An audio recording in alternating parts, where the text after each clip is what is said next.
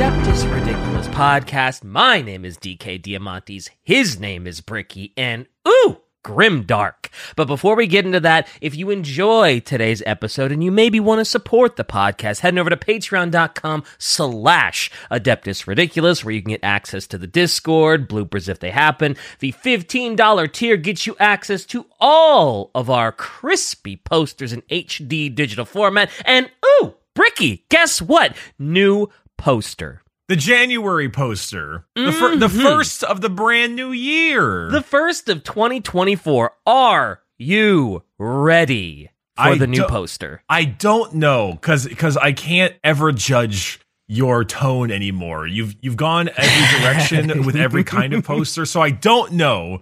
You'll love it. You'll like it. You'll like it. You might not love it, but you will enjoy it. It's a Bricky forward poster. Yes. All right. Let's see it, Shy. Give him the business. Let's see this Bricky forward poster. Oh, that is a Bricky forward poster. Yeah, it's the Guard. I forget good. which regiment it is, though. Shy told me. I don't remember. Tempestus Scions. Ah, yes. Those are pretty good. All I remember is there were like two variants. One was helmeted, one had a hat, and so there's one with the helmet, one with the hat. And it's good. It's great art. I love it. I think it's great looking. I think that's fantastic. I love the Scions. They're one of my favorite units. They're really just cool looking. They got the gas masks are awesome. I like the berets they wear a lot. That's good. You know what? I'm happy with that. And Bricky forward poster. Bricky forward poster. And you, viewer, can purchase this poster now at orchid8.com. Link in the description. Check it out. It is under the ad rick section for the posters. Wahoo! Brand new poster. You should purchase this poster now. Mods, buy this poster.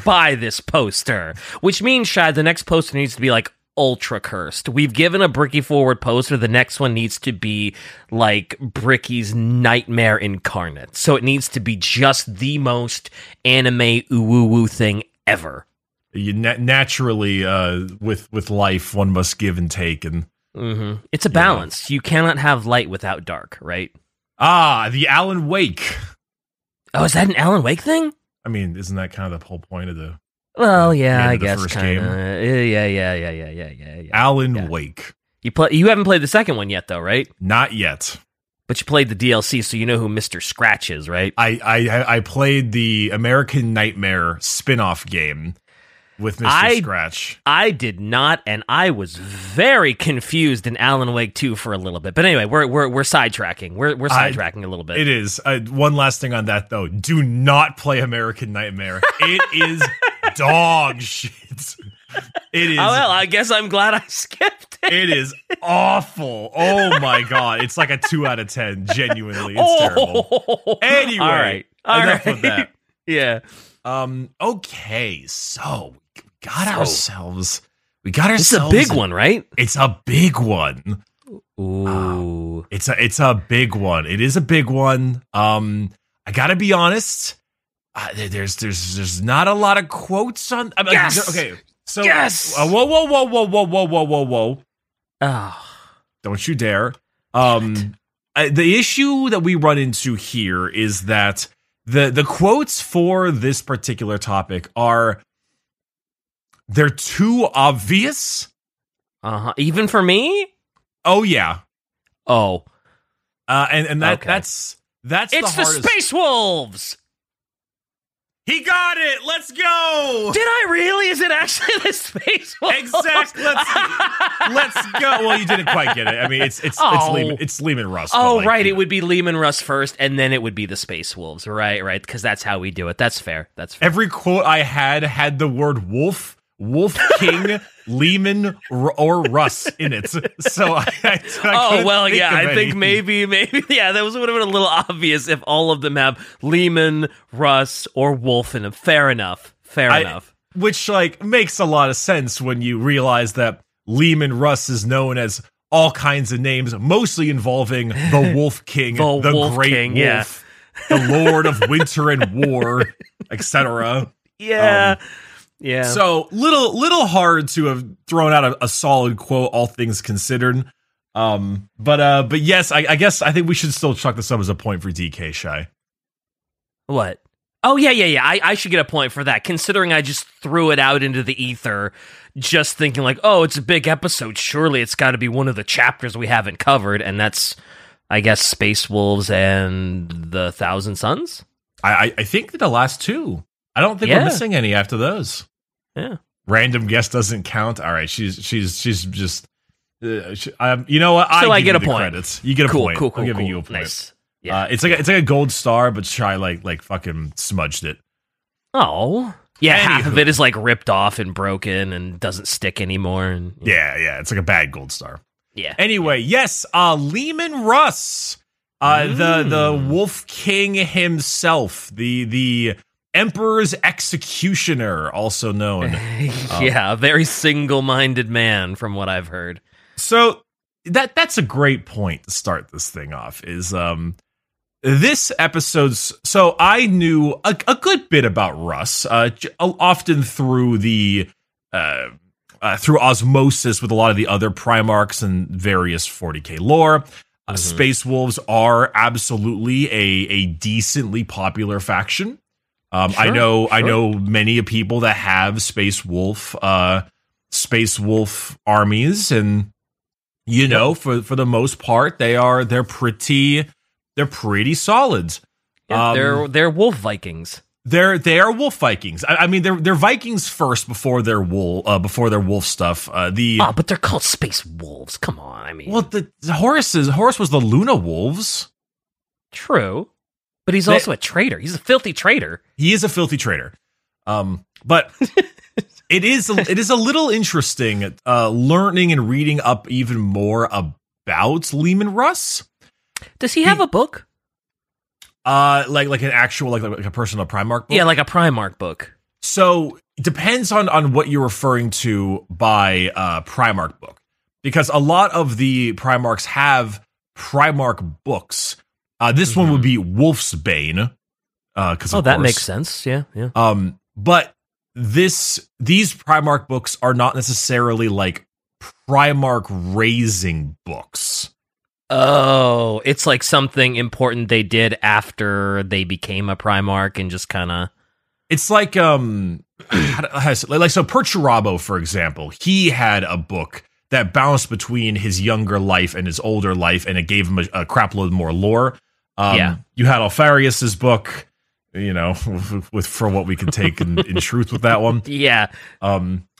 And this one is a lot like Dorn's book, Praetorian of Terra or whatever, which is mainly like heresy stuff.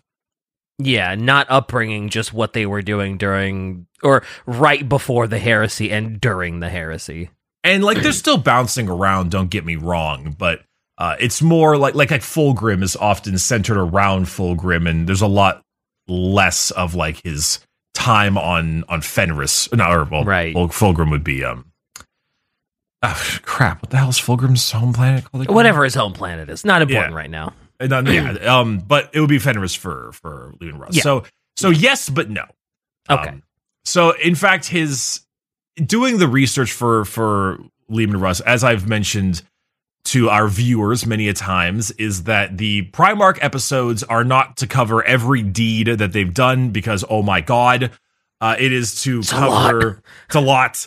It's to cover the understanding of the character. Like, I want you to leave here really, really getting Leman. Yeah. Not every little minutia of their life, but just you have a firm understanding of what the Primarch is about.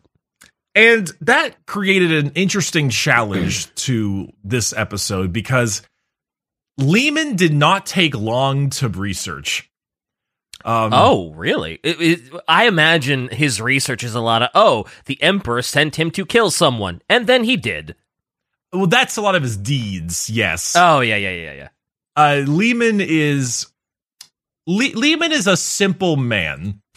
Now, we can't confuse simple with being like dull or non-complex. Yeah.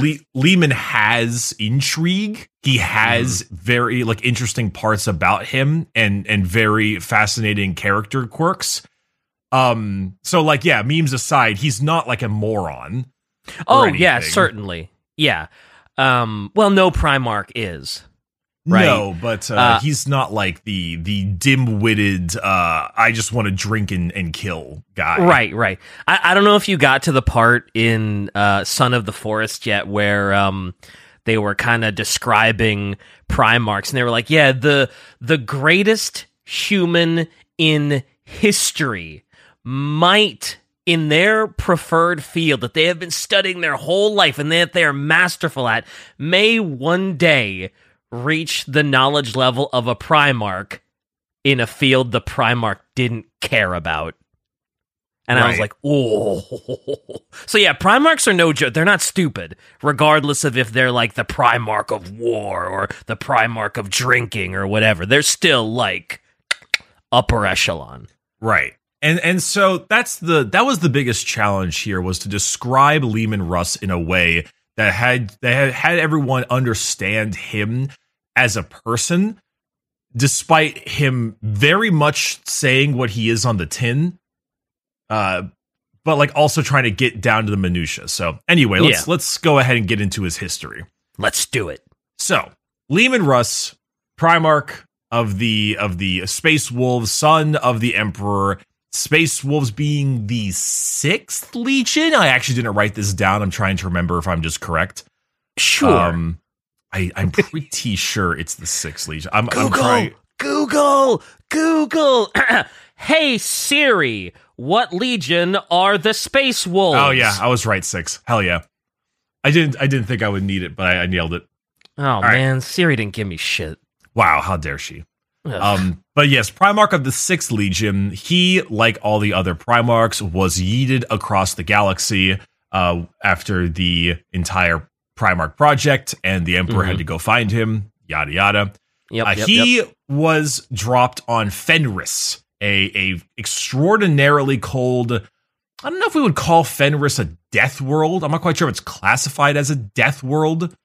But wow, that is a half white planet. Also, appropriate name for the Primarch of the Space Wolves to land on Fenris. A little on the nose, but that's okay. It's 40K. This time, like, this might be the most on the nose of them all. as far as things go, this might be the most on the nose episode we have. Okay. It's something, but yes, it's a feral world and a death world. Those are its two options. So very, very low technology and also death world. Yeah, it's no catachin, but the temperatures are definitely one of the biggest aspects. Still no fun. Not a fun place to land. Yeah. So Leman gets yeeted onto this world, and he is found by a very deadly mother thunderwolf. Oh. And instead of killing him, the wolf raises him as one of her own. Oh, wow. He is literally raised by wolves, huh? I did a double take when I first read this, and I was like, you've got to be shitting me. No freaking way. So Leman Russ, leader of the Space Wolves, literally raised by wolves, huh? He was literally raised by wolves for a good portion of his childhood. Okay. Are thunder wolves just like really big wolves or something? They're basically an offshoot of wolves of Terran wolves that are on this planet, except they're just enormous. So like a dire wolf. Yeah, but like quadruple the size of a dire wolf. Because that's a Princess Mononoke wolf. I mean, yeah, kind of a little bit. Yeah, sometimes. Depends on the size of the wolf. This is a death world after all. Sure. So he was raised by these wolves and also had two particular brother wolves. Their names escape me right now, but I think I actually have it here. It's definitely from Norse mythology side. Here it is. Freki and Gary. Not Gary? The Geri. Maybe it's a Giddy or something. Gary. No. I don't know how to describe it, but they're all right. The wolfkins of Russ, his brothers growing up, so to speak. One is the brown one in the background of that photo, and then there's the white furred one in the front. Okay. I'm surprised we didn't get like a Scotty or something. I mean, to kind of explain how big they are, here are their minis. Whoa! That's a Space Marine right there. So like they're pretty chunky, dude. Jeez, they're like the size of a small tank. Yeah, they're really big. Nice. I love a giant wolf. I gotta be honest with you. They're very cool. So he was raised alongside these wolves and all went and go pillaging for wolves and the like, or wolves, pillaging for food for the wolves and all. And eventually a group of hunters and folk found them and began, murdering them with poison arrows and all kinds of other stuff because they're giant wolves and that's what people do. Sure. I mean, they'd probably eat you if you didn't. Yeah, so Leman Russ, pissed off, killed about a dozen of them with his hands because he was a feral wolf boy. A feral wolf Primarch boy. And especially because they also killed the mom wolf that he was raised by. So rest in peace, Mom Wolf. Oh, poor mama. But eventually, after a dozen or so of them died, a lot of them were like, wait a second, that's a kid. Wait a minute, that's no wolf. It's like, that's no moon. What the hell? And so they stopped attacking them and escorted both Leman and his two wolf brothers back to the camp, kind of, carefully, but to be like, hey, with what all the hell? Care and definitely want to give them a wide berth when you're walking them into town.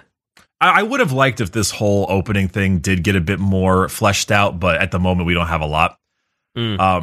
Basically, eventually they welcomed them into the tribe of Russ.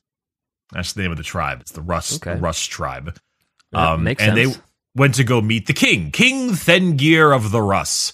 And the king, despite the objections of some of his court, took mercy on him as a boy and sought to train him for his useful potential, despite the objections. Well, I think that's fair. Like, if you can train him to actually like humans and serve humans, there's no reason not to. You saw what he can do. I mean, better to have him on your side than against, without a doubt. And then you get all his wolves. Yeah, and then you get the wolves, but then you also got to remember, like, hey, this kid is out and like living in the wild, and it's like -100 out here in Fenris sometimes or whatever. Like, it is inhospitable in a lot of ways. Yeah, and he's just out there with loincloths, I guess, or like pelts.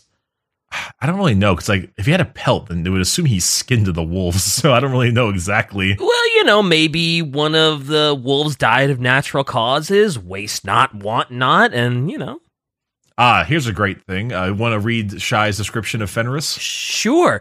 During the summer months, volcanoes erupt, burning great ashes with lava flows and churning the seas, spreading great floods and tidal waves. As the planet enters its long winter, the temperature drops so far that most of it actually ices over, giving the planet the appearance of a snowball from orbit.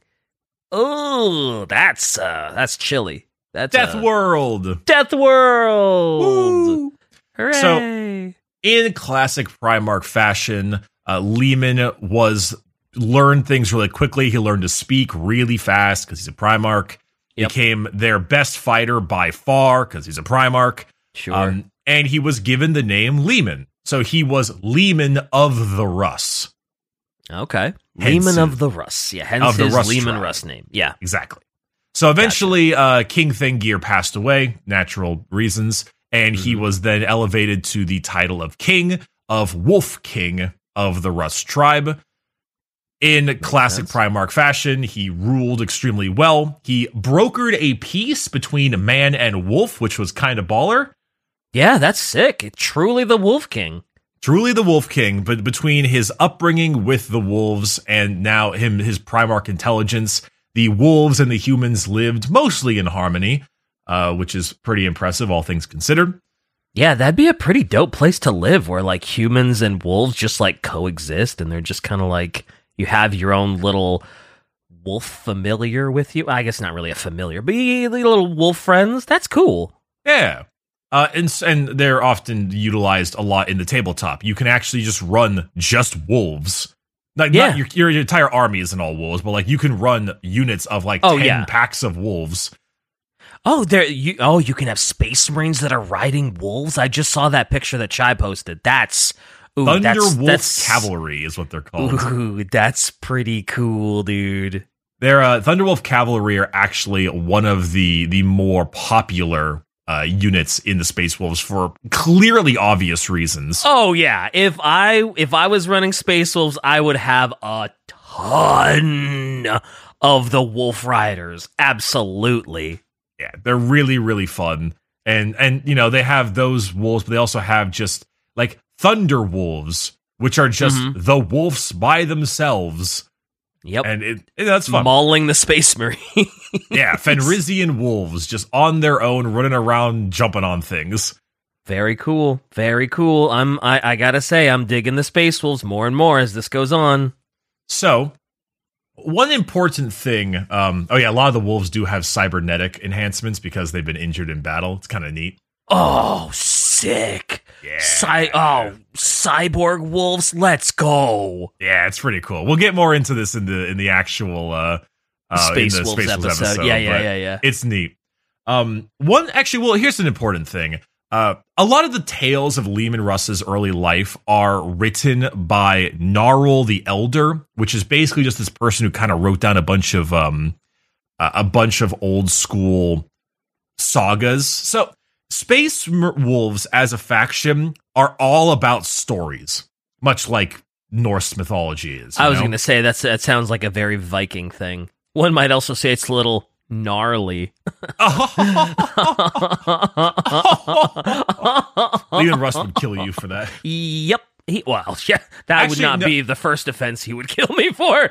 I am sure if I talked to Leman Russ, he would just, yeah. Actually, you know what? Maybe I'm wrong. He might not kill you for that, but he would genuinely be upset. He would bitch slap my face so hard, like my skin would just, yeah. But a lot of the whole idea of the Space Wolves are all about their sagas. It's about creating a story of legend, of deed. Okay. A lot, like even in game, the Space Wolf special ability is called Deeds Worthy of Saga. And it's all about like if you do like really crazy things in game, you get buffs. And so that's the whole idea is you're building up your saga. Okay. Yeah, very, very on the nose Norse mythology, but I like it. That's cool. Like Norse mythology has always been like super interesting and I kind of love that honorable saga so you can get into Valhalla or your name will be remembered in song for all of eternity until Ragnarok or something, you know? I love that. That's cool. And so a lot of Leman Russ's early times are told in that oral style, you know, transferred from person to person. And so it talked a lot about like how he would turn back whole armies by himself. He would wrestle Fenrisian mammoths and then cook it that evening and eat it, lifting entire trees from the ground.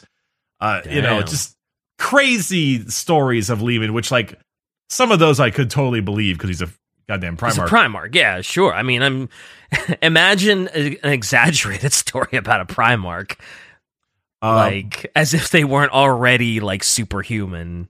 Yeah. Ironically, though, if anyone was to exaggerate the stories of themselves, it would be Leman Russ.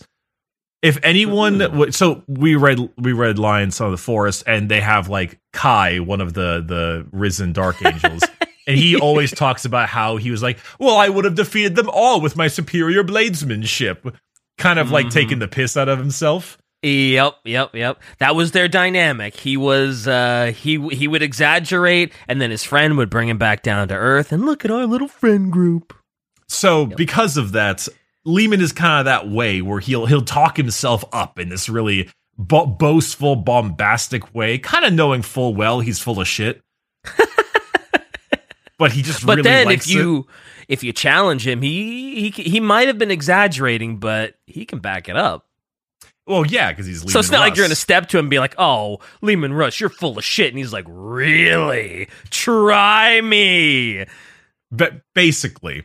So, for example, when the Emperor arrived, because he heard of these crazy deeds, and he's like, that sounds like my son, he arrived in his own little cloak and field that made him look like just a regular old plain robed figure. Mm-hmm. Though everyone else who were sober in the hall, as well as the wolves, kind of shrunk away from his presence because he's the Emperor. Sure. And Lehman there, of course, never to be one without a challenge, just kind of laughed when he arrived. And I thought you were going to say, and Lehman, never one to be sober.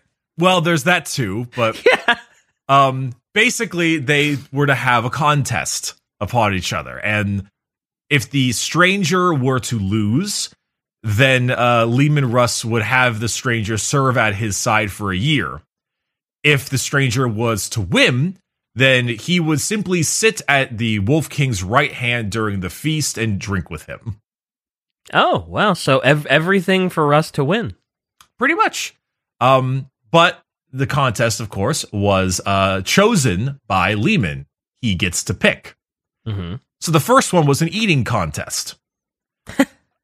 Naturally. Of course, the Wolf King wants an eating contest, sure. So the Emperor ate more than any other man anyone has ever seen. and by the time the Emperor finished his food, he looked up and Russ had consumed 3 times his food. Whoa! So Lehman, point 1. Dang! Lehman's a honky boy! The second contest was a drinking contest. In which, after the Emperor's 6th barrel of Fenrisian mead, there was no more alcohol to drink because Russ had drank the rest of the feast dry already. Oh, wow. So point 2 to Lehman. After his 6th barrel. Jeez. All right. So point 2 to Lehman. Okay. And then after this, the Emperor got really pissed off. And he was like, you are nothing more than a drunkard and a glutton, just stuffing your face. So the final challenge was a trial by combat in which the Emperor was like, man, fuck this. And he took off his entire disguise, showing himself, and punched Lehman so goddamn hard with his glove that it knocked him unconscious. That is so technically in 2 of the 3 in a 2 out of 3 battle against the Emperor, Lehman Russ won. He won 2 points to 1, right? Yeah, he did, but he beat the Emperor. Then he got his ass kicked, and then for being a drunken glutton. And so that then is great. Oh my god, it's very Lehman. And so he woke up with blood in his mouth and a broken fang, and he was like, all right. And then he swore fealty to the Emperor with a smug grin on his face. You know, I gotta be honest, I've talked a lot of shit about Lehman Russ since I initially was a big Thousand Sons fan, but the more I'm hearing, the more I'm really starting to warm up to Lehman Russ. He's kind of a shitter. A little bit. Itty bitty bit, yeah. So he swore fealty then to the Emperor, because clearly it was his father and the usual kind of thing. Yeah. You can kind of assume that Lehman probably was just taking the piss anyway. Oh, sure. He'd probably do that to anybody that, like, challenged him, right? Like, oh, I bet I could beat you. And he's like, okay, sure. So I really like this excerpt here, because this is when the Emperor brought him on his flagship with Horus. Oh. And so Horus kind of just looked at him and stared at him and was like, there's no fraternal feeling at all. Like, he just saw him and he's like, are those actual wolves? The Emperor said, after a fashion, they resemble the animals of old Earth, but you would find them disappointingly small if you ever saw one. And It was just the two wolves of LEMAN just sleeping on the ground on the Emperor's ship. Mm-hmm. And I mean, if I saw LEMAN, RUSS, and two wolves, I'd be like, yo, that's dope. Are those wolves? Let's go. Horus was very much like, these guys are just like primitives. Like, they're just true. A bunch of, what? And the ending part of this is hilarious to me. It says, because he beamed up a lot of, not just LEMAN, but also a lot of his like retinue. Oh, yeah. And it says, one of the warriors was tapping at a decanter with a dirty fingernail, puzzled by the glass. A roar of laughter went up from his fellows as he accidentally pushed it off the table and shattered it on the marble floor. Glass skittered across the hall, priceless purple amasec soaked into irreplaceable rugs. He's a freaking cat. He is. He just like smacked it off the table, and all the guys are like, whoa, whoa, let's go. It's like, you ruined the rug and wasted the amasec. It's just really funny to think about that. That is great. He slaps it off and he's like, ha. I'm starting to warm up to LEMAN and the Space Wolves, man. I'm not gonna lie. Oh, we're doing it. My job is getting easier. We're doing it. You're doing it, Peter. You're doing it. Peter, the wolf is here. That was a Hook reference, actually, but that's okay. Oh, sorry. Don't worry about it. It's fine. Anyway, so naturally, LEMAN RUSS gets his Legion RUSS, and goes along through the Great Crusade. He gets his fancy suit of power armor. He gets a fancy frost blade called Mjolnir. On the nose a little bit again, but go ahead. Bit. Teeth taken from the maw of the great kraken Gormenjarl. Oh, okay. Which I'm assuming is their joke of Jormungandr, maybe, but probably, yeah. Oh, is that their armor? Do they have pelts on their armor? So I would argue, I don't know if Shai would disagree with me, but I think the Space Wolves defect the most from the classic Space Marine look, because they're covered in talismans, pelts, iconography. They got their giant beards and hair flowing in the wind. Oh, yeah, their Horus Heresy look is dope. Oh, man, that's so much better than just, like, because the post-Heresy is just kind of like, it's like blue and, what is it, yellow-ish?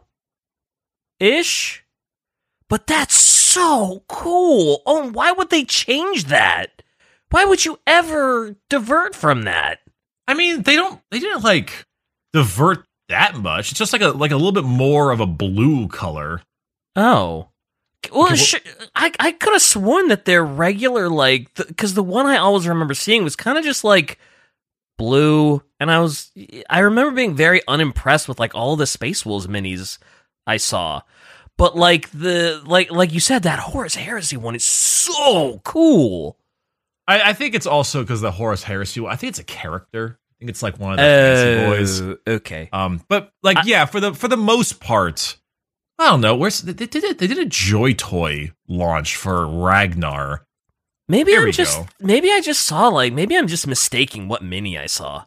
Oh, that's okay. That's really cool too, actually. Okay, I'm back. I'm back on board. Never mind. I'm back. That's a Joy Toy one, so it's like the bigger one, obviously. But yeah, and a little more detailed, and probably your standard mini doesn't have as much, but that is pretty cool. Okay, I'm back. I think the issue is that because they're Space Marines, you have to make Space Wolves just a different color Space Marines. You paint them as Space Wolves, and if you want to make them look like lore accurate, you need to add all the little bits and baubles yourself. Oh, sure. So, like, all of their named characters probably look really, really sick, but it's like, oh, yeah, just your regular Space Marine infantry is like, yeah, it's blue.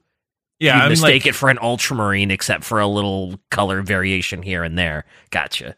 Yeah, so, like, Ragnar Blackmane, for example, has a mini that was recently done. He cut off Gazgul's head, if you remember that. Oh, yeah. He has a mini, and it looks a bit more correct.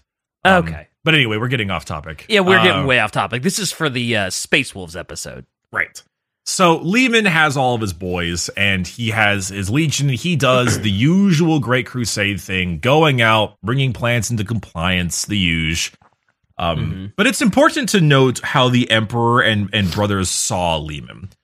So there's an interesting dichotomy and dynamic between a few of his brothers. Lehman and the Lion didn't much like each other a whole lot. Yeah, I got that. In a weird way, they actually, I think, started to grow on each other near the end.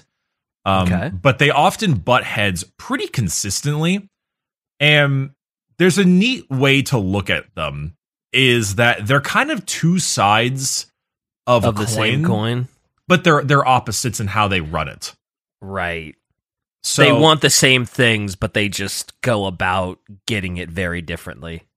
Not quite. Like for example, when we talked about the Lion, he was the noble knight of Caliban, but in reality, deep down, he is like a monster. Oh yeah, for sure. Some of the things he does, yeah, he is. Whew. Yeah, he was truly like a wild animal internally. Russ was actually a pretty decent dude. And was actually quite noble, but he wore the persona of the wild animal outwardly. Oh, that is a great way to put it. Lion was a noble knight who was a wild animal on the inside, and Russ is a wild animal on the outside, but inside is a noble, decent guy. Okay. That's fitting. Yeah, like the Lion is a savage playing knight, and the Lehman is a knight playing the savage. Gotcha. So it's a neat little dynamic between the two of them, and I think it's one of the reasons they butt heads a lot. Oh, absolutely, sure. Because there's actually a part in which the two of them kind of get pissed off at each other, and they duel for a while. It's just out of anger and stuff, but eventually, like randomly during it, Lehman Russ is like, "Wait a minute, this is stupid," and he just kind of laughs his ass off and walks away. Wow, really? He just. Okay. Yeah. He's just like, wait a minute, this is dumb. This is stupid. I don't want to do this anymore. And he just kind of leaves. Okay. Chad move. And the Lion mauls really hard about this. Oh, I'm sure he does. He probably copes, seethes, mauls, and just starts screaming and rolling on the floor like a little child. Well, okay, he probably doesn't do that. But yeah, he's probably not happy. No, so later on, he comes back afterwards, I believe, and is like eventually just says, "We never finished what we started," and Lehman's like, "I don't care," and then the Lion just stabs him in the chest. Oh, just like shoves his sword all the way to the hilt in his chest, and then the Lion blacks out, or Lehman blacks out, and then the Lion just kind of leaves. He's like, "Fuck you." Damn! What a man child. His personal honor or whatever was very hurt by the fact that Lehman was just like, wait a minute, this is stupid. Lion leaves like, haha, I won. But it's not as if this is like the only time they butt heads. There was a situation in which the Lion fired upon Lehman's vessel for a second. Because Lehman Russ, in his love for just going forward really quickly and murdering people, I thought you were going to say because Gilliman's mother was on the ship, but that's good. Because he blew up a ship that the Lion had already boarded and without realizing it. Okay. And killed a shitload of the Lion's top people. And this is one of those moments where the Lion is like, or not the Lion, Lehman is like, feels terrible about it and like tries to atone in that battle. Yeah. And apologizes and stuff. That's a bit of an oofy. Yeah. Yikes. So Lion, not the one you want to accidentally kill a bunch of his people. No. If I'm not mistaken, there's also that interesting little part in the first Heretic book where they're all at like a boisterous party or something, and the Lehman is really drunk, or at least pretending to be drunk, and he chats with Lorgar for a bit, Yeah. And they kind of like seemed kind of okay with each other despite them being so horrendously different. Oh yeah, totally opposites. But for the most part, you know, to really describe Leman Russ well, he was a boisterous, loud, you know, I am going to go do whatever my dad says, and I'm going to do it perfectly fine because I am the Emperor's executioner. I will loudly sing my praises to the stars and murder anyone he tells me to because I am daddy's best boy. Seems like the leader of a frat house. Well, I mean, with like a rich dad, you know. Oh, he is a king of the like bunch of Norse dudes. Yep. He's dope though. So far, so good. I mean, I know what he does later, but still, you know, I am warming up to the Space Wolves and to Leman Russ significantly more than I thought I would. Ironic. I'd assume you'd be a little more cooling down.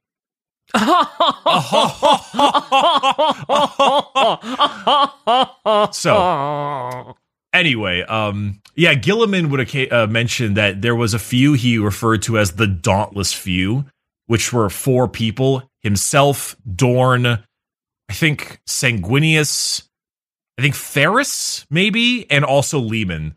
And they were the ones that would never, ever betray the Imperium. Like, he fully trusted them as not having to worry about chaos influence and Horus. Yeah, that's fair. Though, of those names, yeah, that's fair. Yeah, I mean, you know, fair. Like, obviously Dorn, too, but... Yeah, and obviously Sanguinius, and yeah. But it also kind of goes to show the difference between the two of them, Lion and... We learn a lot from Leman by looking at the Lion, because where Leman is sent off to go like, all right, comply this world. And then a whole bunch of loud space wolves drink their asses off and run down and have a great time killing people and battling. And they yell it to everybody. Everyone's very clear what the Leman Russ is all about. He shouts his loyalty to the sky, where the Lion is like, not the Emperor's executioner, he's the Emperor's exterminator. Yeah. Like, go deal with that planet and don't let anyone know. I was very stupidly about to ask if Leman Russ had interacted with the Lion since he woke up, and then I was like, how could he?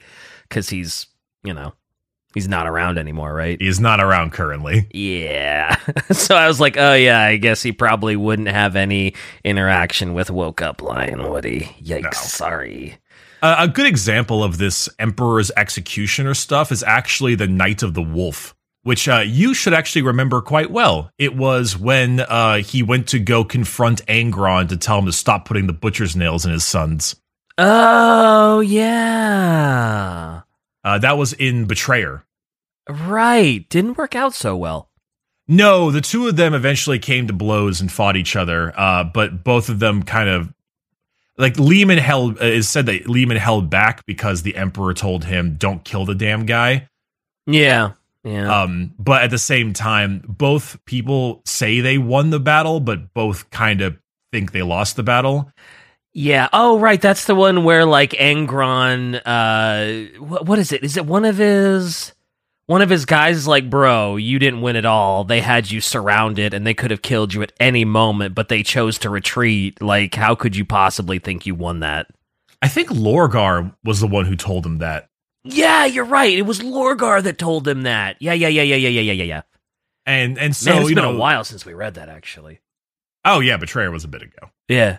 But Night of the Wolf was one of those situations in which it specifically was an entire statement where, hey, the Emperor's executioner, Leman Russ, the guard dog of the Emperor, the loyal hound, yeah, would go out to do this thing, and you know, Angron is Angron. Angron is indeed Angron. Yes. So now it was a small part, Night of the Wolf, but now I can post this meme, which is unironically one of my favorite memes I have seen in 40K the last like 2 years. Okay, lay it on me. There you go. Let's see.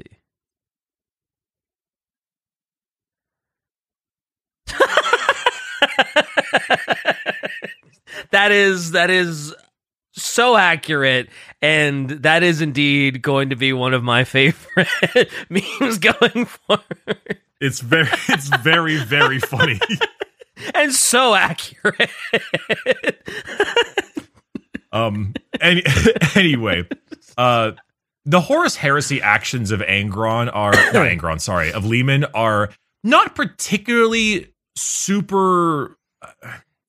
They're important, but they're small. His overall actions in Horus Heresy are small.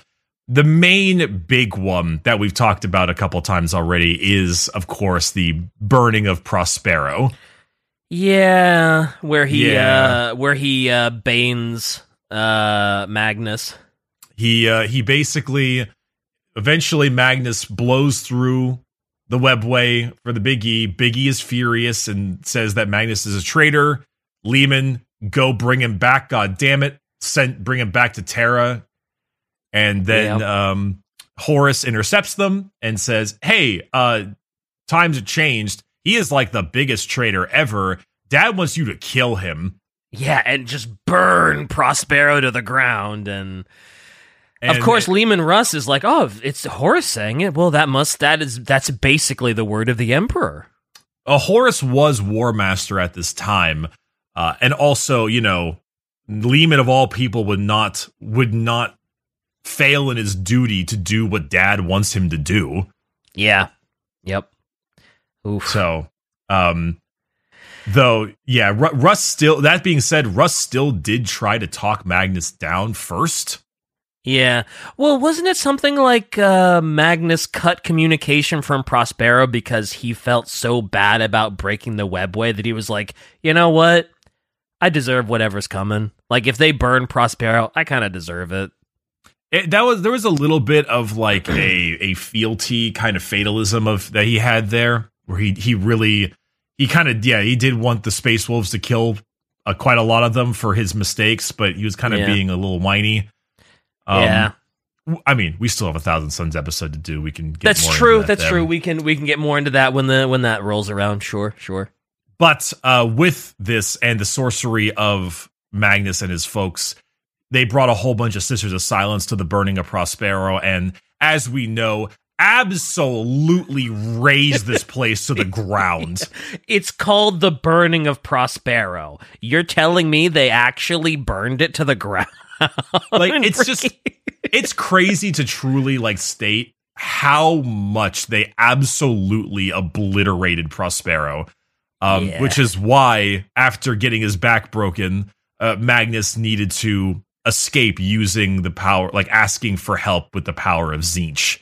And that's kind of what damned Magnus and the Thousand Suns was. Leman's Tzeentch and Leman's, well, Horus's interaction, but also Leman's kind of maybe a little too headstrong. Yeah, maybe went a little too hard on Prospero. Maybe he took a little too much fire and brimstone with him. It's a little. I'm not huge on this part. I feel like it's a little shaky writing that Leman would just be like, "Oh, okay, Horus, I'll kill him," and it feels a little too easy. Maybe, yeah. But again, it's like if that's what he thinks the Emperor wants, like he is going to do it to the best of his ability and to the most complete he can. Yeah, well, absolutely, because he is Leman Russ and he is one of the most loyal. Mm-hmm. Why would he question Horus? Why would he think to? Yeah, but the issue I think is that Leman Russ is not, because he's not stupid. And that's true. He's not. Despite his looks, I feel like there should have been a little bit more of a questioning himself deal. Like, is this really what Father would want? Like, I don't have to completely burn Prospero. Like, I can like take it over and conquer it, but maybe I don't have to like literally kill everybody and just leave it ash, right? And maybe he could have just asked Dad, just like, hey, we sure about confirmation, this? Please, yeah. But like that's going above, and Horus is the War Master, so like I get it, but it does feel like a little shaky. Yeah. Regardless, yes. So Magnus gets thrown into the warp portal and all that stuff, and after leaving this, Leman has a bit of a run-in with the Alpha Legion. You may remember the Alpha Legion specifically they talked with Jagatai Calm when we talked about the Calm, and and Jagatai was like, I don't know which one of you is loyal, so I'm just going to stay out of this. Bye. Fair enough. And so there was a big fight with the Alpha Legion. There's Leman going to town on one of the Terminators. Yeah, I imagine Leman Russ would kind of dunk on the Alpha Legion, like just I mean, I guess they'd probably use a lot of trickery and stuff, but for some reason in my head, if there was like, oh yeah, there's a fight between Alfarius, and the Space Wolves and Leman Russ, it's like, man, Leman Russ is gonna like walk all over him, right? Well, it may be like a one-on-one Revolutionary War formation fight, sure, but at this point, the Alpha Legion kind of beat the Space Wolves here. Oh, really? Oh, yeah. Well, they were already damaged from after the burning of Prospero. Oh, that's that. Okay, true. For some reason, I was thinking they were all 100% versus 100%. That's fair. What is more? Yeah, that's right. Alfarius was also there fighting disguised as a regular Terminator. Which also makes things pretty tough. That's true. You think you're fighting a Terminator, and it's like, oh, by the way, that's a Primarch. And eventually they actually had to be bailed out by the Dark Angels themselves. Oh, wow. So the Dark Angels arrive, saved, because, every battle in the Horus Heresy is the Primarch almost dies, but then he's saved by X. Sure, because they're too important to just kind of throw away. Yeah. Right. Wow, so the Alpha Legion kind of dunked on a weakened Space Wolves. Oh, yeah. I mean, besides the Night Lords, what other faction would dunk on a weakened person? That's fair, actually. They'll only get into a fight you can win, right? Yep. And this is also one of the big turning points for Leman Russ from a character point of view. As Shai says here, surrounded on all sides and abandoned by the White Scars, Russ consigned himself to defeat and admitted to Bjorn, Bjorn's one of his closest advisors, that blindly serving as the Emperor's executioner had been a mistake. Russ pledged to take his own path from now on. Oh. So this was like the big moment where he was like, whoa, I really should maybe I'm going to follow the Emperor, but I should maybe think for myself a little bit and assess situations better instead of just oh, Emperor told me to go in and do it, so I'm going to do it. Basically. Because it backfired on him here and almost, killed him. The entirety of Leman Russ's kind of slight character development here is him realizing that maybe doing everything, just being sent out as a tool, isn't really always the best, and making his own decisions would be pretty darn helpful. Yeah. Wow. So at that point, though, after the entire Alpha Legion section, all of that jazz, the Night of the Wolf, most of the Horus Heresy stuff, the main... Well, let's say I'm kind of underselling how much the Alpha Legion kind of hurt him right there. It was a pretty rough one. Okay. So by figuring out what to do for himself, he decided to go down a spiritual journey back on Fenris. This is one of the most on the nose parts of the whole thing. Okay. So there was a ritual involving himself, 7 rune priests, which are basically just psychers. Sure. But they think psychers are stupid, but they're psychers. But rune priests, these aren't psychers, they're rune priests. This is the spirit of Valhalla. It's different. Oh, I totally forgot. They call the Emperor the Allfather. No way. Do they really? They actually do. Yeah, it's for Russ and the Allfather. Okay. All right. Hey, so far everything's been really cool. So I'll take the on the nose Norse mythology stuff because I have been enjoying Leman Russ's stuff so far. So I'll give him a pass. All right. But yeah, it was kind of silly. Yeah, very on the nose. So They decide to enter this place called the Underverse, which is basically just Helheim, if I'm being honest, through a volcanic cavern known as Surtur's Door. Oh, we're doing it. So they entered the hall. Russ entered the hall of the Earl King, a warp entity that collects Fenrisian souls which die outside of battle. It didn't particularly go well to start with, as the Earl King had hordes of Wolfim, the half wolf people. Okay. And were about to be murdered by him, where he decided to try to get his soul back in exchange for 4 challenges. These 4 challenges are absolutely also part of Norse mythology, and I think Thor did these. Oh, I was hoping you were going to say first he ate a lot, then he drank a lot. So the first challenge was that he needed to drink the damned soul's Amarok's bowl dry, which he could not.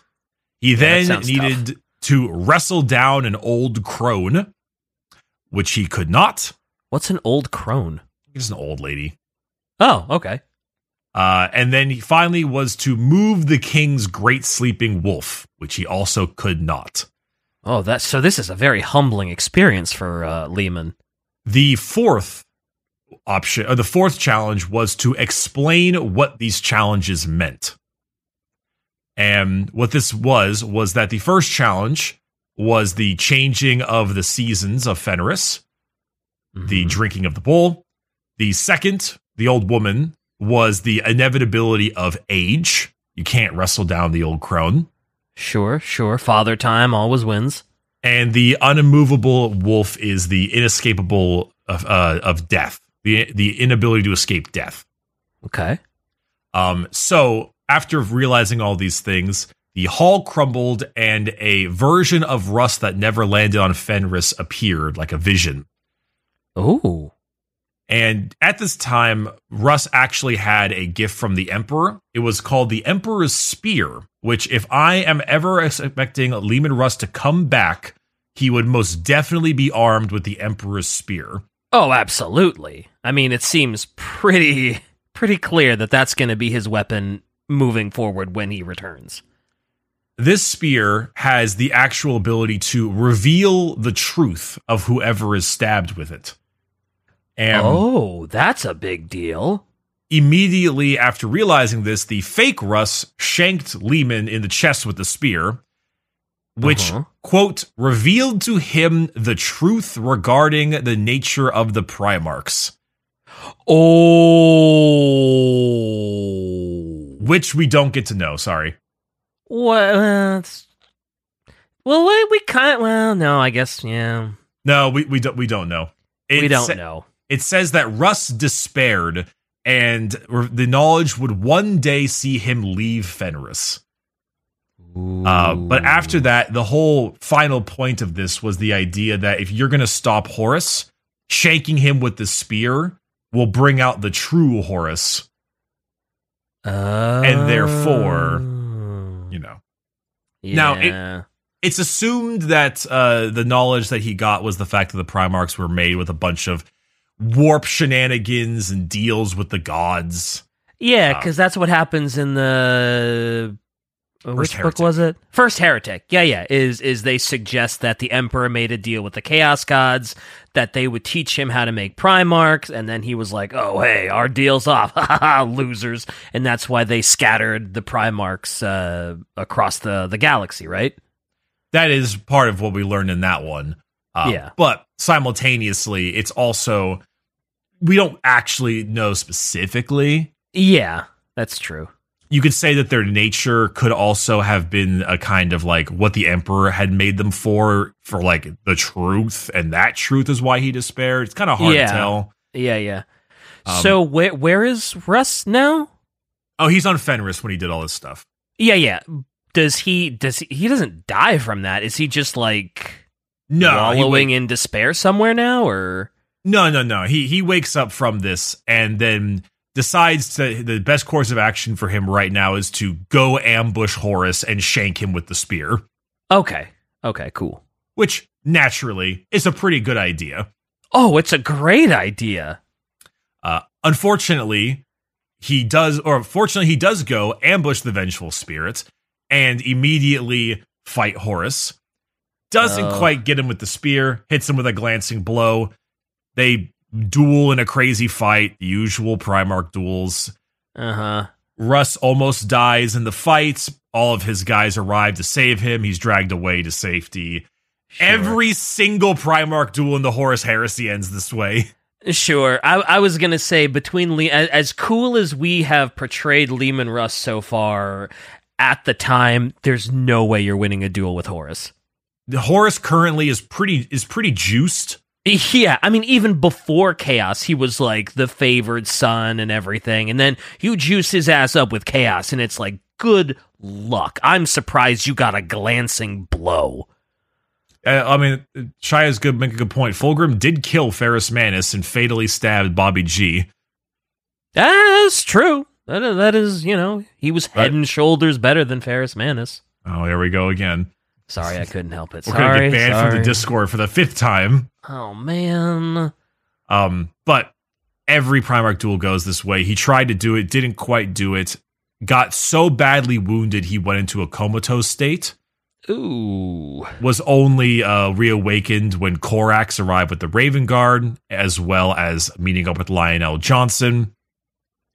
Ouch. And, trying to get them all prepped and ready for the craziness of the final fight of the war. So Horus beat him into a coma, huh? Oh, yeah. I mean, Horus was pretty juiced at this point. He also put the Emperor on the throne when you think about it. That is true. The Emperor he wasn't going full force, right? Because he still was like, oh yeah, it's still Horus. It's still my boy. And it wasn't until he killed that guard that he was like, not my son. Well, yeah, that's true. That's according to the Emperor. That's true. The Emperor says that, but that's true. Unreliable narrator, potentially. Fair enough. It's the power level of the Emperor is so fluctuating depending on the book and the writer. There's no good explanation. True. True. But this is kind of why Leman Russ was not present in the Siege of Terra, was all of these issues with him being in a comatose state and these difficulties, especially because Dorn and the like were said to Leman, hey, don't go kill Horus right now. We need you for the Siege of Terra. And so when Horus made his gamble to teleport the Emperor onto his flagship, it was with the express knowledge and fear that the Space Wolves and I think the Dark Angels and the rest were on their way. Right. Because he had a time frame issue. Mm-hmm. And so Leman Russ arriving late to the Siege of Terra is really damn rough because he was told by Dorn, don't leave. Oh, so if he had actually listened to Dorn and had actually not gone after Horus, not gone comatose and defended Terra, things would have turned out a lot differently. Shai says it reminds her of The Empire Strikes Back. No, don't go fight the asshole, Luke. And then he does. And then he gets his ass kicked and he loses an arm. He does. That's true. Yeah. But he gets the important knowledge that Vader is his father. Yeah, I guess. He needs that information in Return of the Jedi, I guess. Anyway, so obviously Leman is not there for this final Siege of Terra. He arrives late, which is very unfortunate. And he is clearly distraught by this. Oh, yeah. He's got to be... I'm sure all of the Primarchs are just devastated. But if anybody, of the survivors would be most devastated, it would be, people like Dorn, people like Leman Russ, because they were, the most loyal, right? Dorn, I think Dorn and Jagatai put him on the throne itself, so... Yeah, oh, that's right, that's true, yeah. It is not great. Yeah, that sucks. But, Leman, after this point, it's kind of funny. Gilliman became the Lord Commander of the Imperium and made the Codex Astartes, and Leman basically was just like, yeah, whatever, dude. He just kind of didn't even really listen to it much. Fair. That sounds like a very Lehman Russ thing to do. I was gonna say Lehman. A part of me was like, he must feel like he has almost like lost his purpose, because his whole thing was just like, oh, I'm loyal to the Emperor. I do as the Emperor commands, and I always do it. He's got to feel a little empty. He got really depresso. Oh, sure, yeah. That is kind of the interesting final bit. It's quite interesting. Eventually, some time after Lehman Russ's or the Emperor's interment, they have this large feast. Oh, I have his final words. Don't worry, Shai. Okay. They have this final feast, and during this big feast they normally have, Russ kind of stands up and just stares out into the nothingness across the hall. Ooh. And falls directly onto his knees in like despairment.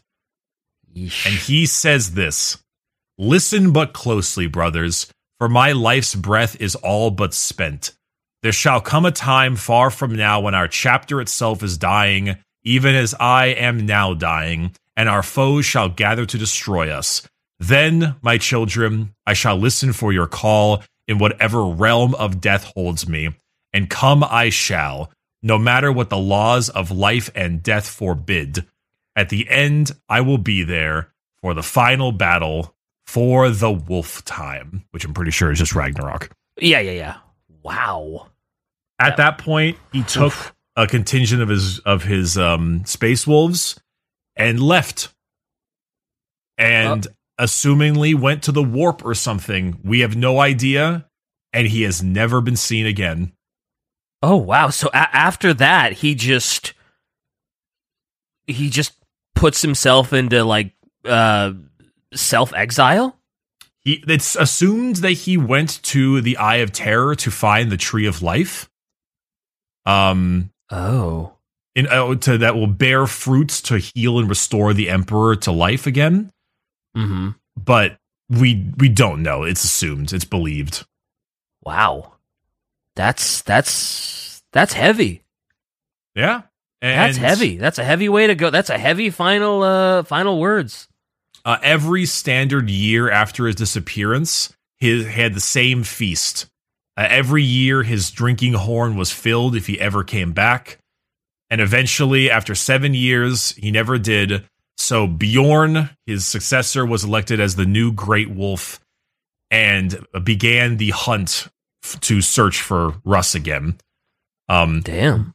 Bjorn the Fell-Handed is a character you can use in the game. He's a dreadnought. Mm-hmm.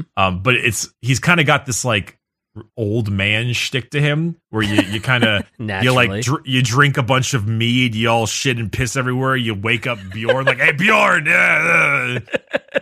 Wow, that's a dreadnought, all right. Yep, yeah, that is a dreadnought. He's pretty cool. But now he helps run these great hunts in an attempt to find Russ again. Okay. They were the first hunt found nothing. The second hunt was the Great Hunt, and they found Russ's armor. Oh, where'd they find it? From the Temple of Horus on the world of Rudra by the edge of the Eye of Terror. Hence the look. Okay. The fourth hunt uncovered a conspiracy to overthrow the Administratum in a coup.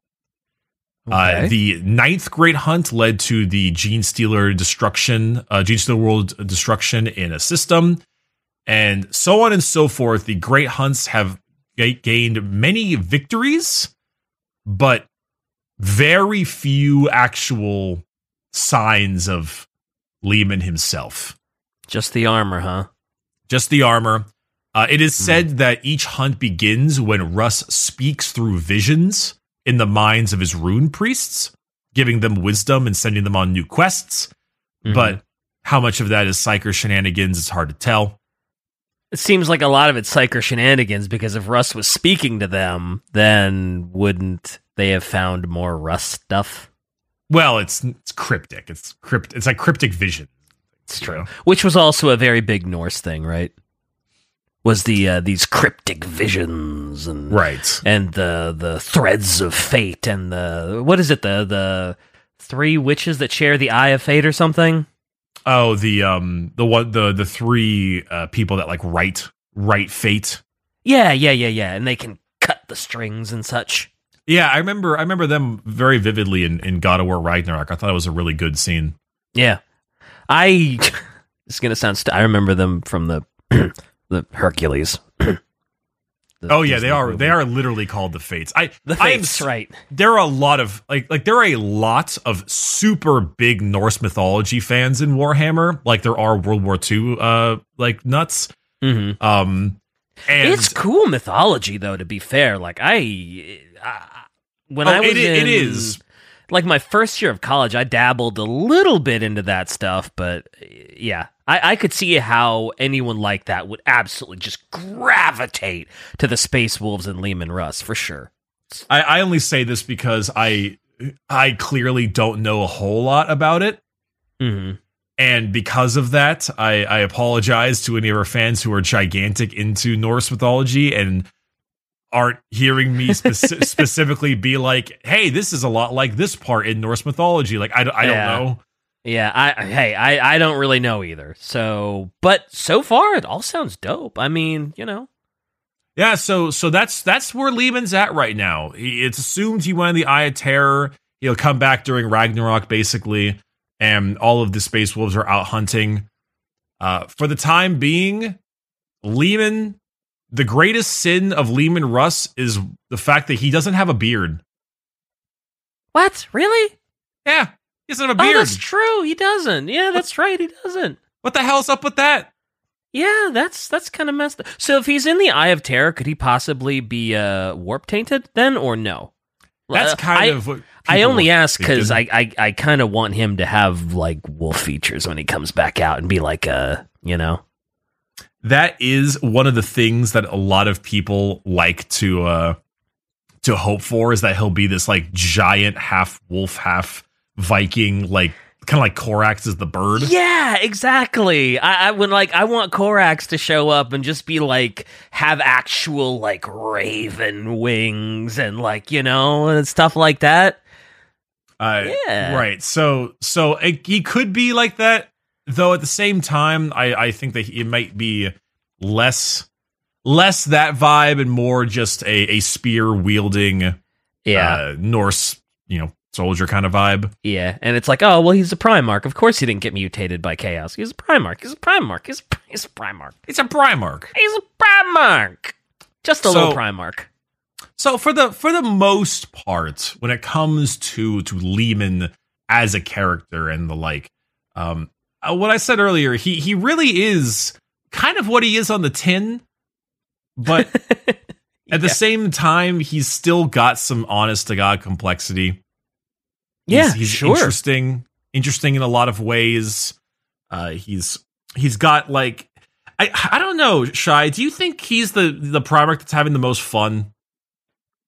Actually, Fulgrim is having a lot of fun. Yeah, I was going to say Fulgrim probably. I don't, because like maybe pre-heresy, I would say that like Leman Russ was having a good time. But like post-heresy, he is like probably the worst off of like all of them, right? Sorry, I maybe I misspoke. During Horus Heresy 30K time, Great Crusade era, I think he was probably having the best time. Right now, he is definitely not having a good time. Yeah, right now he is in the express lane of agony. Like, well, I mean not agony, but he is. I am straight up not having a good time, bro. So yeah. Oh, Sanguinius was having a lot of art and fun. That's true. Yeah, the con did have a good time too. I feel like Leman had more fun than the con, but maybe not as fun as. Well, Sanguinius was also hit with death visions all the time, and that wasn't very fun. Yeah, that probably wasn't fun. But at least he knew that he was going to, like, his death had a purpose, right? He saw the best future, and he was like, oh, yeah, it's going to lead to, like, the Emperor surviving, right? I don't think anyone had as much outward and showed the fun they had. Maybe Fulgrim. I think maybe just Fulgrim. I still love that little bit where Leman Russ and the Emperor have the drinking and eating. It's so good. He out ate and out drank the Emperor, and the Emperor was just like, bro! And just pop. I love that. So I think that was the moment where I was like, yep, okay, Lehman Russ, you've won me over. I don't care about the Prospero thing. You've won me over. It's pretty peak. And I think that's one of the fun things about Lehman. And I think one of the reasons why Space Wolves fans like Lehman is because, yeah, he actually has some genuine character. He has some character arcs and some interesting traits. But at the end of the day, he is an extraordinarily loyal son. Not because of like any heady ideals of honor or anything, but because just he's a loyal son. Yeah. You know? And he's got some pretty complex character development too. Like he goes through it. You can see him develop from like just, this kid that's raised by wolves on a death world to like realizing the tragedy of just blindly and loyally following the Emperor. Like it's quite the character arc. So I am happy about turning into. I mean, I might not be now a Space Wolves fan or whatever, but I thoroughly enjoyed learning about Lehman Russ today. I'm glad. I'm glad that you can get him. Yeah. More than anything. Shai does make a great point. Next episode, I think will actually be a little bit more fun because we'll be talking about the months of shame, which is awesome. And we'll talk a lot about the months of shame. And we'll also get a chance to talk about the 1, 2, 3, 4, 5, 6, 7, 8, 9, 10, 11 named characters that they have minis on the tabletop. 11 named characters. Is that the most named characters out of any chapter? I think yes. I think it beats everything extremely. Wow. It's a lot. We might split it up because Months of Shame might involve its own episode. But dang. Yeah, they have, because that's the whole point of that's Space true. Wolves, Like, or all the sagas. The saga and earning your name and okay. Oh, that's cool. I'm looking forward to next week then. Yeah, so we'll go ahead and do that. Next week will be the Legion and its named characters, and then we'll do the Months of Shame a different time. Nice. So we're off to a great start with the Space Wolves. I've already completely 180'd. I am really liking Lehman. I'm looking forward to the next couple weeks. This is going to be good. This is going to be real good. So to end the episode, we have to bring back an old favorite. We do? Yes. Okay. What's the old favorite? Or minus the red. It's like, oh no, me. Like nerd emoji, my psyker ability, and Lehman Russ comes up, backbreaker, and goes woo woo woo woo woo woo woo woo woo woo woo woo. I forgot all of that. Hell yeah, let's get out of here. Yeah.